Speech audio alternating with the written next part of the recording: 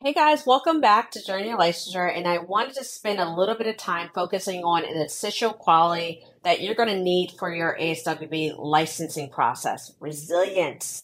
The road to becoming a licensed social worker can be very challenging. It's one I know very well, but I want you to remember these challenges are opportunities for growth. That's where resilience comes in. Resilience is our ability to adapt and bounce back when things don't go as planned.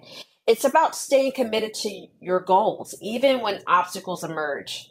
Resilience building tip number one: maintaining a positive attitude. Your mindset plays a crucial role in how you handle stress and setbacks.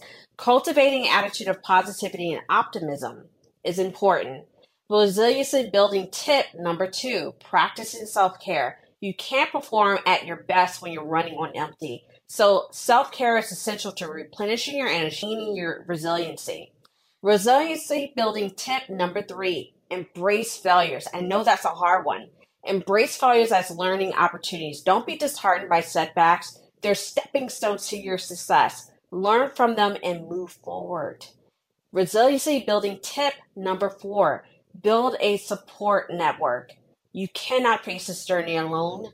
Everyone needs positive influences and guidance when it's needed. So I want you to remember that resiliency isn't just about surviving your licensing journey, it's thriving through it. It's your secret weapon to overcoming hurdles and achieving your goal of becoming a licensed social worker and even beyond the license. All right. So at Journey Licensure, we are committed to helping you develop that resiliency and navigating your path to success. So feel free to reach out, embrace that resilience, overcome challenges, and watch as you conquer your licensing exam. Okay? Keep at it one step at a time. Sometimes it's 1 hour at a time. Sometimes it's 1 minute, one page at a time. Keep at it. Keep going no matter what. Talk to you guys soon.